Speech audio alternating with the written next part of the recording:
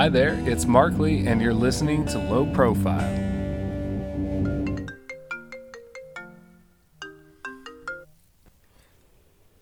Hey, this is Markley. Hey man, it's Chris Newkirk calling. Howdy, Chris. How you doing? Doing pretty good. Just All right. doing some homework, listening to the Julies. Not too bad. That is the homework, I'm assuming, listening to the band. Oh, yeah. I wouldn't do this on my own time. I'm No, totally playing. This is 100% my idea. So. Oh.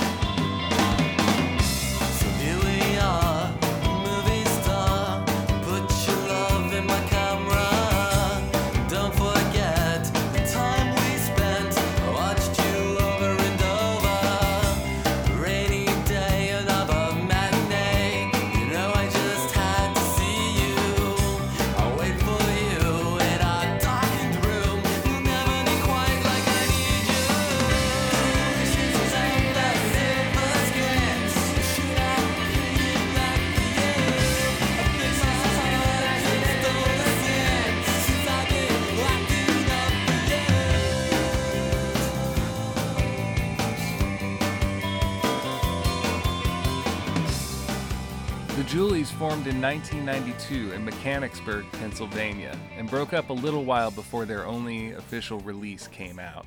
But that didn't stop their music from making a connection with the few people who discovered it. Their 1997 EP, Love Life, has just been reissued on vinyl by Lost in Ohio Records. I spoke with their singer and lyricist, Chris Newkirk, as he reflected on his brief time in this project and the weight it still carries today.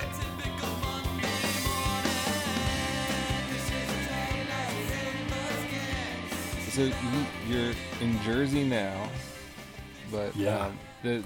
This band you were in, what do we want to say, like 23 years ago? Oh, geez. From 1992 to, I think, 1997, we were Wow. together. And then when we broke up with the four out of the five of us went on for another year under another name. So we were called Riviera after that. Riviera, okay. Yeah, we couldn't break free from the '90s band name kind of vibe. Riviera, we wanted to, But yeah, we played. We wrote and played for another year or more, maybe up to two. We had so the four of us went on. We had another guitarist join us, so we were still a 5-piece, but. But we're skipping straight to the end here. Yeah, it's a short story.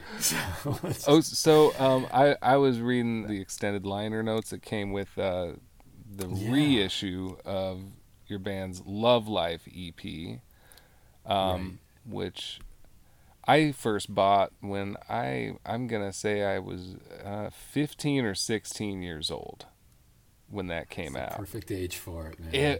Man, yeah. No, I was looking over the lyrics and it just like took me right back to, being like in my room either cranking it up or having headphones on and just kind of I also in the liner notes for this Love Life thing, there was a little note that said send a self-addressed stamped envelope for the lyrics. Yep. And I was just, I wasn't even really worried about it to begin with, but I saw that and I was like, hell, I got a stamp? Okay. So I used to send those out like on a weekly basis. We used to get a lot of fan mail, and sometimes we would get like handmade creations from fans, but sometimes we would just get the self-addressed stamped envelope for the lyrics, and $1 because I charged $1. Oh yeah, I think that was in for there. my time. I don't know. I mean, the band's gonna make money one way or another. Yeah, you got to buy it ink or pay for copies. No, I printed them off my dad's printer. He had an office in my parents' home, and I just printed a batch off. So it was just profit. It was just enough. it was beer money, I guess. I don't know. But yeah, a few dollars here and there. But no, that people sent a lot of people sent those self-addressed stamps in, and sometimes with letters for the lyrics. I was a little surprised, to be frank, and I think it was suggested to us maybe by the label at the time to do something like that, because originally when we released that, the CD was going to have like multiple pages and different pictures and the lyrics, etc., and it just kept shrinking and shrinking and shrinking. Well, it was on Flying Tart Records, yeah. Yeah, I think a lot of their records were really kind of budget style releases, and they would sell their stuff pretty cheap, from what I remember too. they were going bankrupt through almost the entire relationship, I found out towards the end. So I think that would probably account for the budget aesthetic was probably more about their bookkeeping and profitability more than anything. We didn't know that when we signed with them, and the signing with them was sort of just what we thought was just a pit stop on the way. We just wanted to release one thing with them, and that was the deal we signed. But it turned into quite an adventure to get that one thing out, and in the end, it came down to the fact that they were just. I guess they just overspent on a few things, and then they can never get back out from behind that 8 ball. And, gradually they, lost their label, but we were they already paid for our release, etc. So it was just a matter of getting it out there. It almost didn't get out there. But then when it did, they went bankrupt. Well, when they released it and then went bankrupt, and it was over for Flying Tart. Wow. Yeah, they were. I had an interest in that label before the Julies came out, because I was mostly listening to Christian music that you could buy at the at your corner Bible shop. And somehow this weird indie label had worked their way into that machine, and they sold this compilation called Starball Contribution for like we were on $3 or $4. Yeah, you guys came up on I think it was like the second track. It was Wake Up Christine.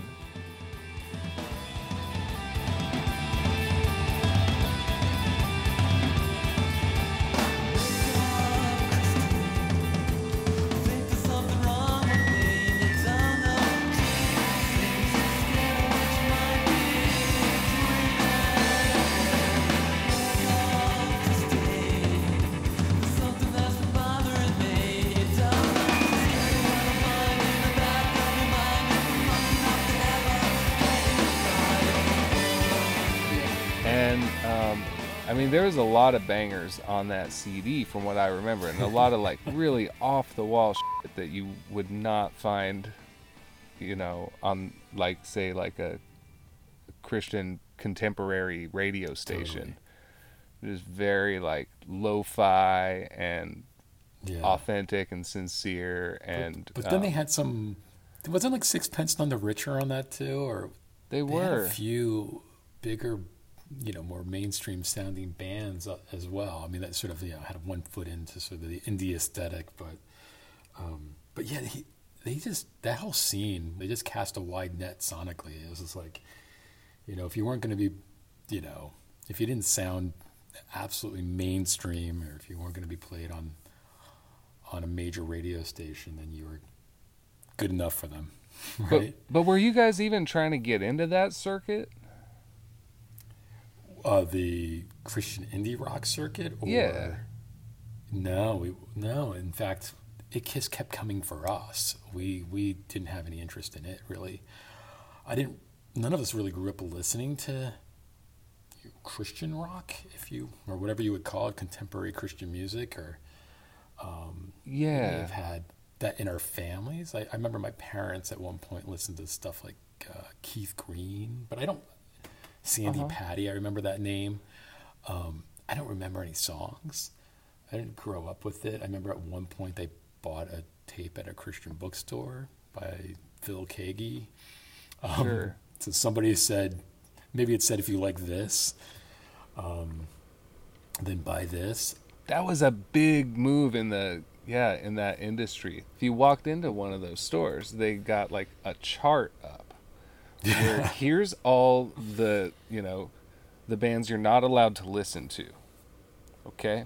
Well, that's it. If you like these bands, in the next column is here's what you call that genre of music, and then the next is Christian acceptable alternatives to these bands. And I never felt comfortable with that. To be frank, I mean, the idea is that you're not allowed to listen to this band, so here's a band that sounds just like them. Yeah. And really, those bands, speaking as one of those bands, we were always envisioning ourselves as the band that you weren't allowed to listen to, not the band that you were allowed to listen to, just by virtue of where it was sold. Our lyrics weren't any different than they would have been otherwise, and I think that's the case for a lot of the bands in that scene. Yeah. I just think that there was an easy opportunity to get your music out and your music heard, and I don't mean to make that sound mercenary, but for our story was that we were out playing in New York, and major labels were coming out to see us, and cool indie labels were coming out to see us. We had Sire Records come out, and A&M Records, and then I remember there was a indie label called Zero Hour, which was big in the early 90s, the mid 90s, and they came out with a contract.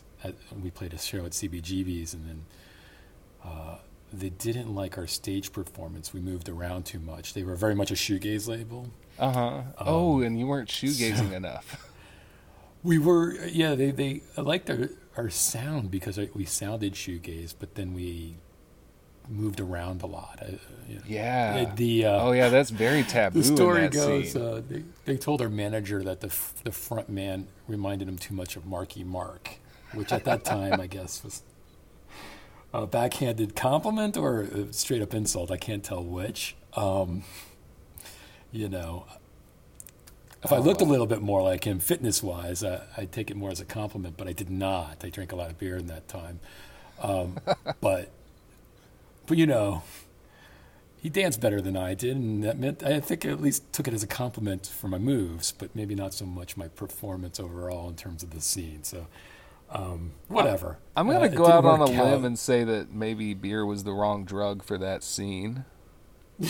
Probably too. I mean, I think, I needed a more emaciated look, first of all, so beer wasn't going to help. And then I think in terms of, your performance, I think maybe, you need something that's a little bit more, lets you kind of like vibe in with the music a little bit more than beer. So I look maybe like we were more in for a pub fight than, kind of having a more psychedelic experience. And that label, at least,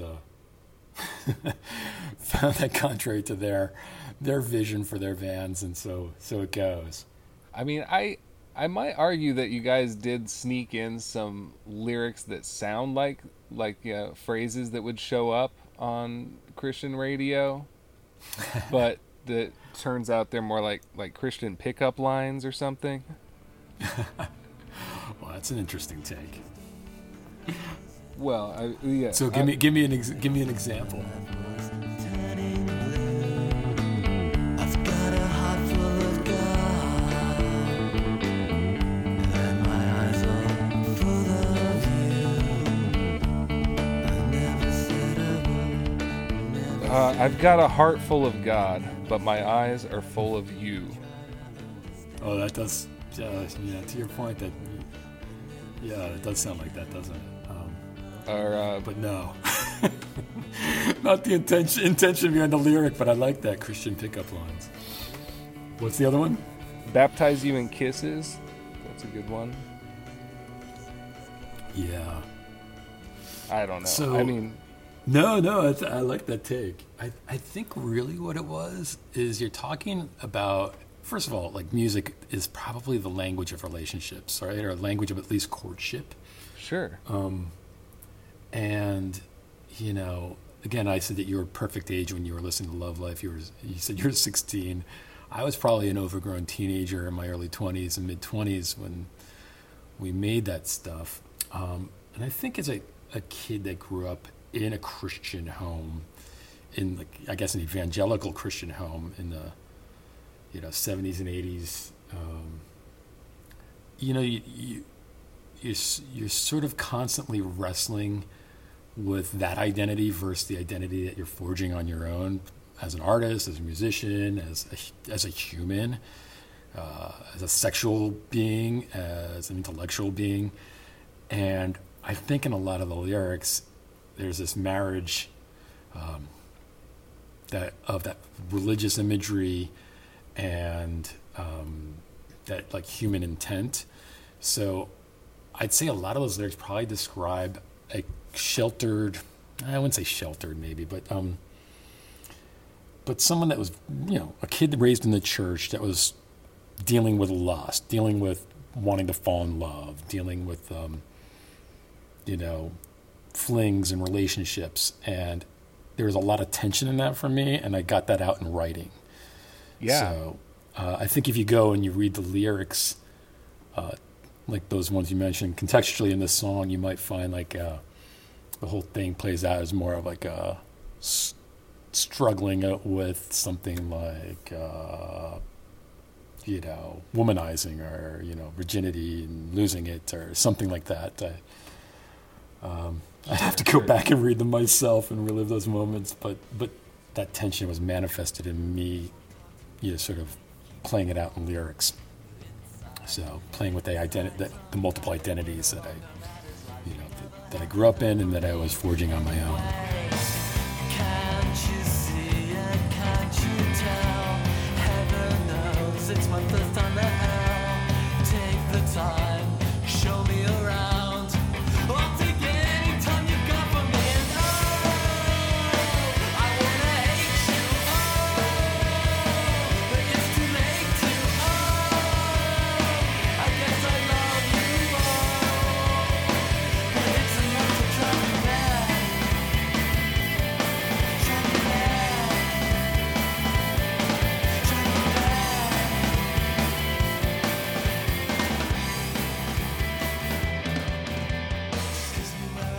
I make a lot of references to heaven and hell on that record, I think. Yeah. By the way, I have to laugh at all that now because, your mindset changes so drastically as you move through time. I have a hard time fathoming that was that much of an identity issue and attention, and I just didn't live my life as, my heart dictated a little bit more, but that I overthought it and had to wrestle those two sides of my identity or my thinking.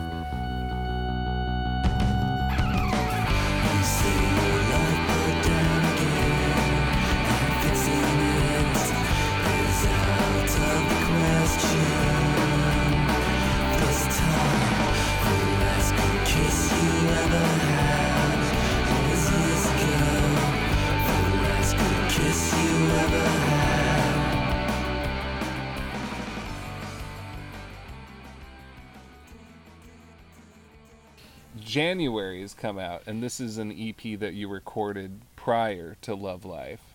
But yeah, it's that was just the seen first its thing we made. wide release on the cassette format and then on infinite release digitally. Yeah, which is weird because Love Life isn't available digitally, not on streaming services and Yeah. but January is, and January has always been this thing where people have gotten my email or even back in the day phone number and have tried to track that thing down. It's been, I think, since Love Life allegedly sold so many copies and was so widely heard, and that was the only thing we ever did, it slowly got out that there was this, what was essentially a demo tape to get shows and to get, a label interested, which, it's the January EP, but we didn't really even see it as an EP. It was our demo. It's something that really got sent out in the mail more than bought. We sold it at shows. But now everybody can hear it again, and it's been a trip because it's literally this artifact from our past.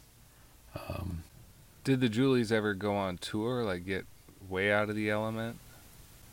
I wouldn't call it a tour. We just did little weekend jaunts. The label, had intentions of us touring and playing like festivals and stuff.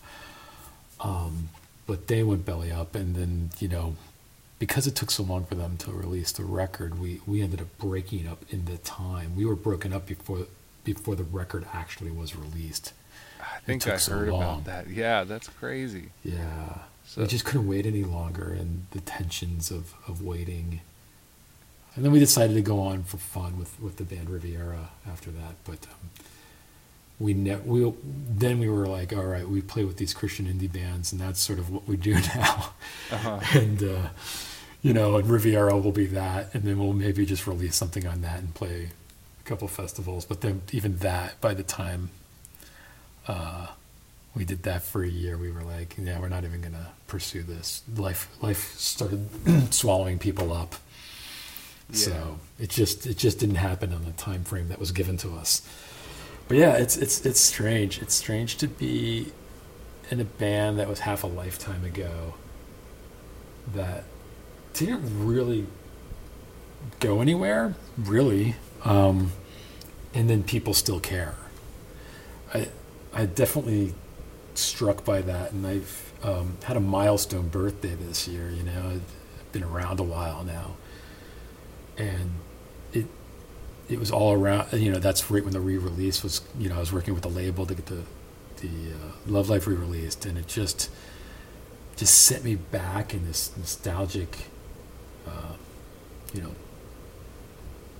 time tunnel of sorts, where I'm just reliving those Julie days, which were some of the best years of my life. So it's pretty cool to, again, half a lifetime later, like, still be talking about this, even though I don't know if there's much to talk about in terms of the actual adventures of the band, but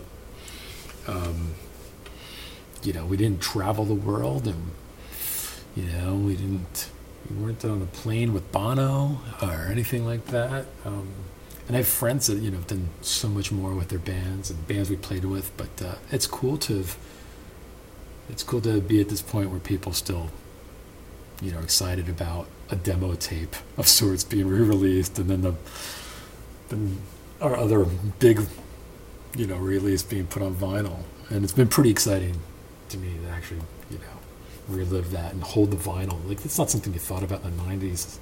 Maybe a 7-inch, but right, yeah, not like having a record. Sort of seemed like a bygone thing, or maybe if you're really big.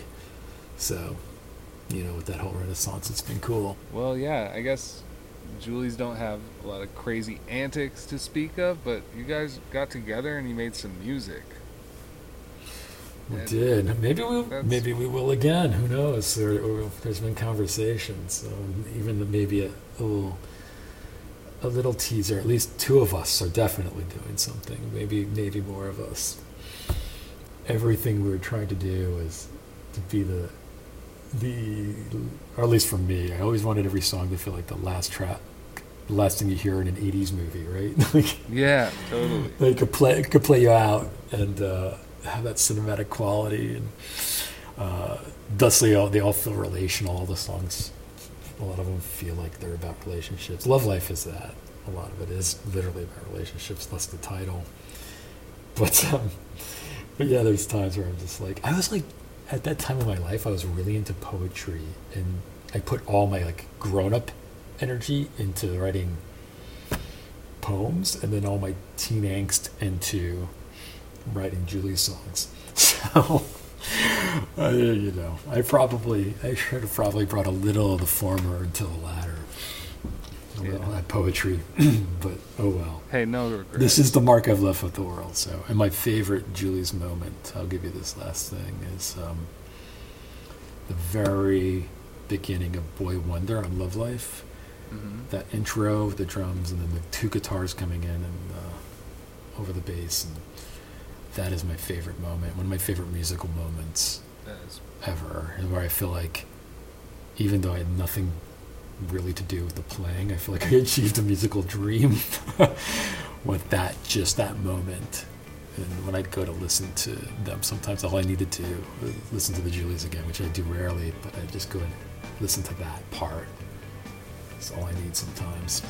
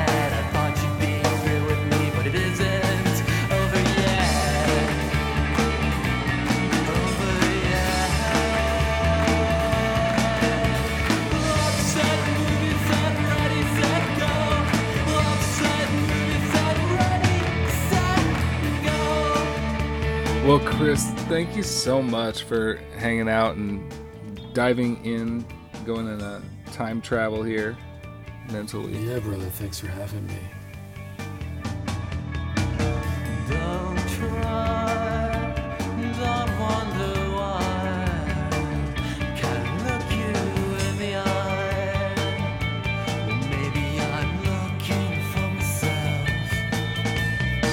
You said it happened only once, one time, or maybe sometimes, but now it happens all the time, and now my soul's on fire. So you light a cigarette. I thought you'd be through with me, but it isn't over yet. Over yet. Love said, movie said, ready, set, go. Love said, movie said, ready, set, go. That was my conversation with Chris Newkirk of the Julies. He currently works in advertising and has continued writing songs, including some that were commissioned for film, sung by Ian McGlynn.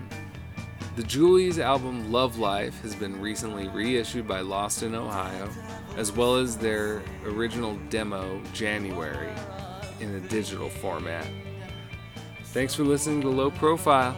Catch you soon. You said it happened only once, one time, or maybe sometimes, but now it happens all the time, and now my soul's on fire. So you light a cigarette. I thought you'd be through with me, but it isn't over yet. Over yet. Love said, movie said, ready, set, go. Love said, movie said, ready, set, go.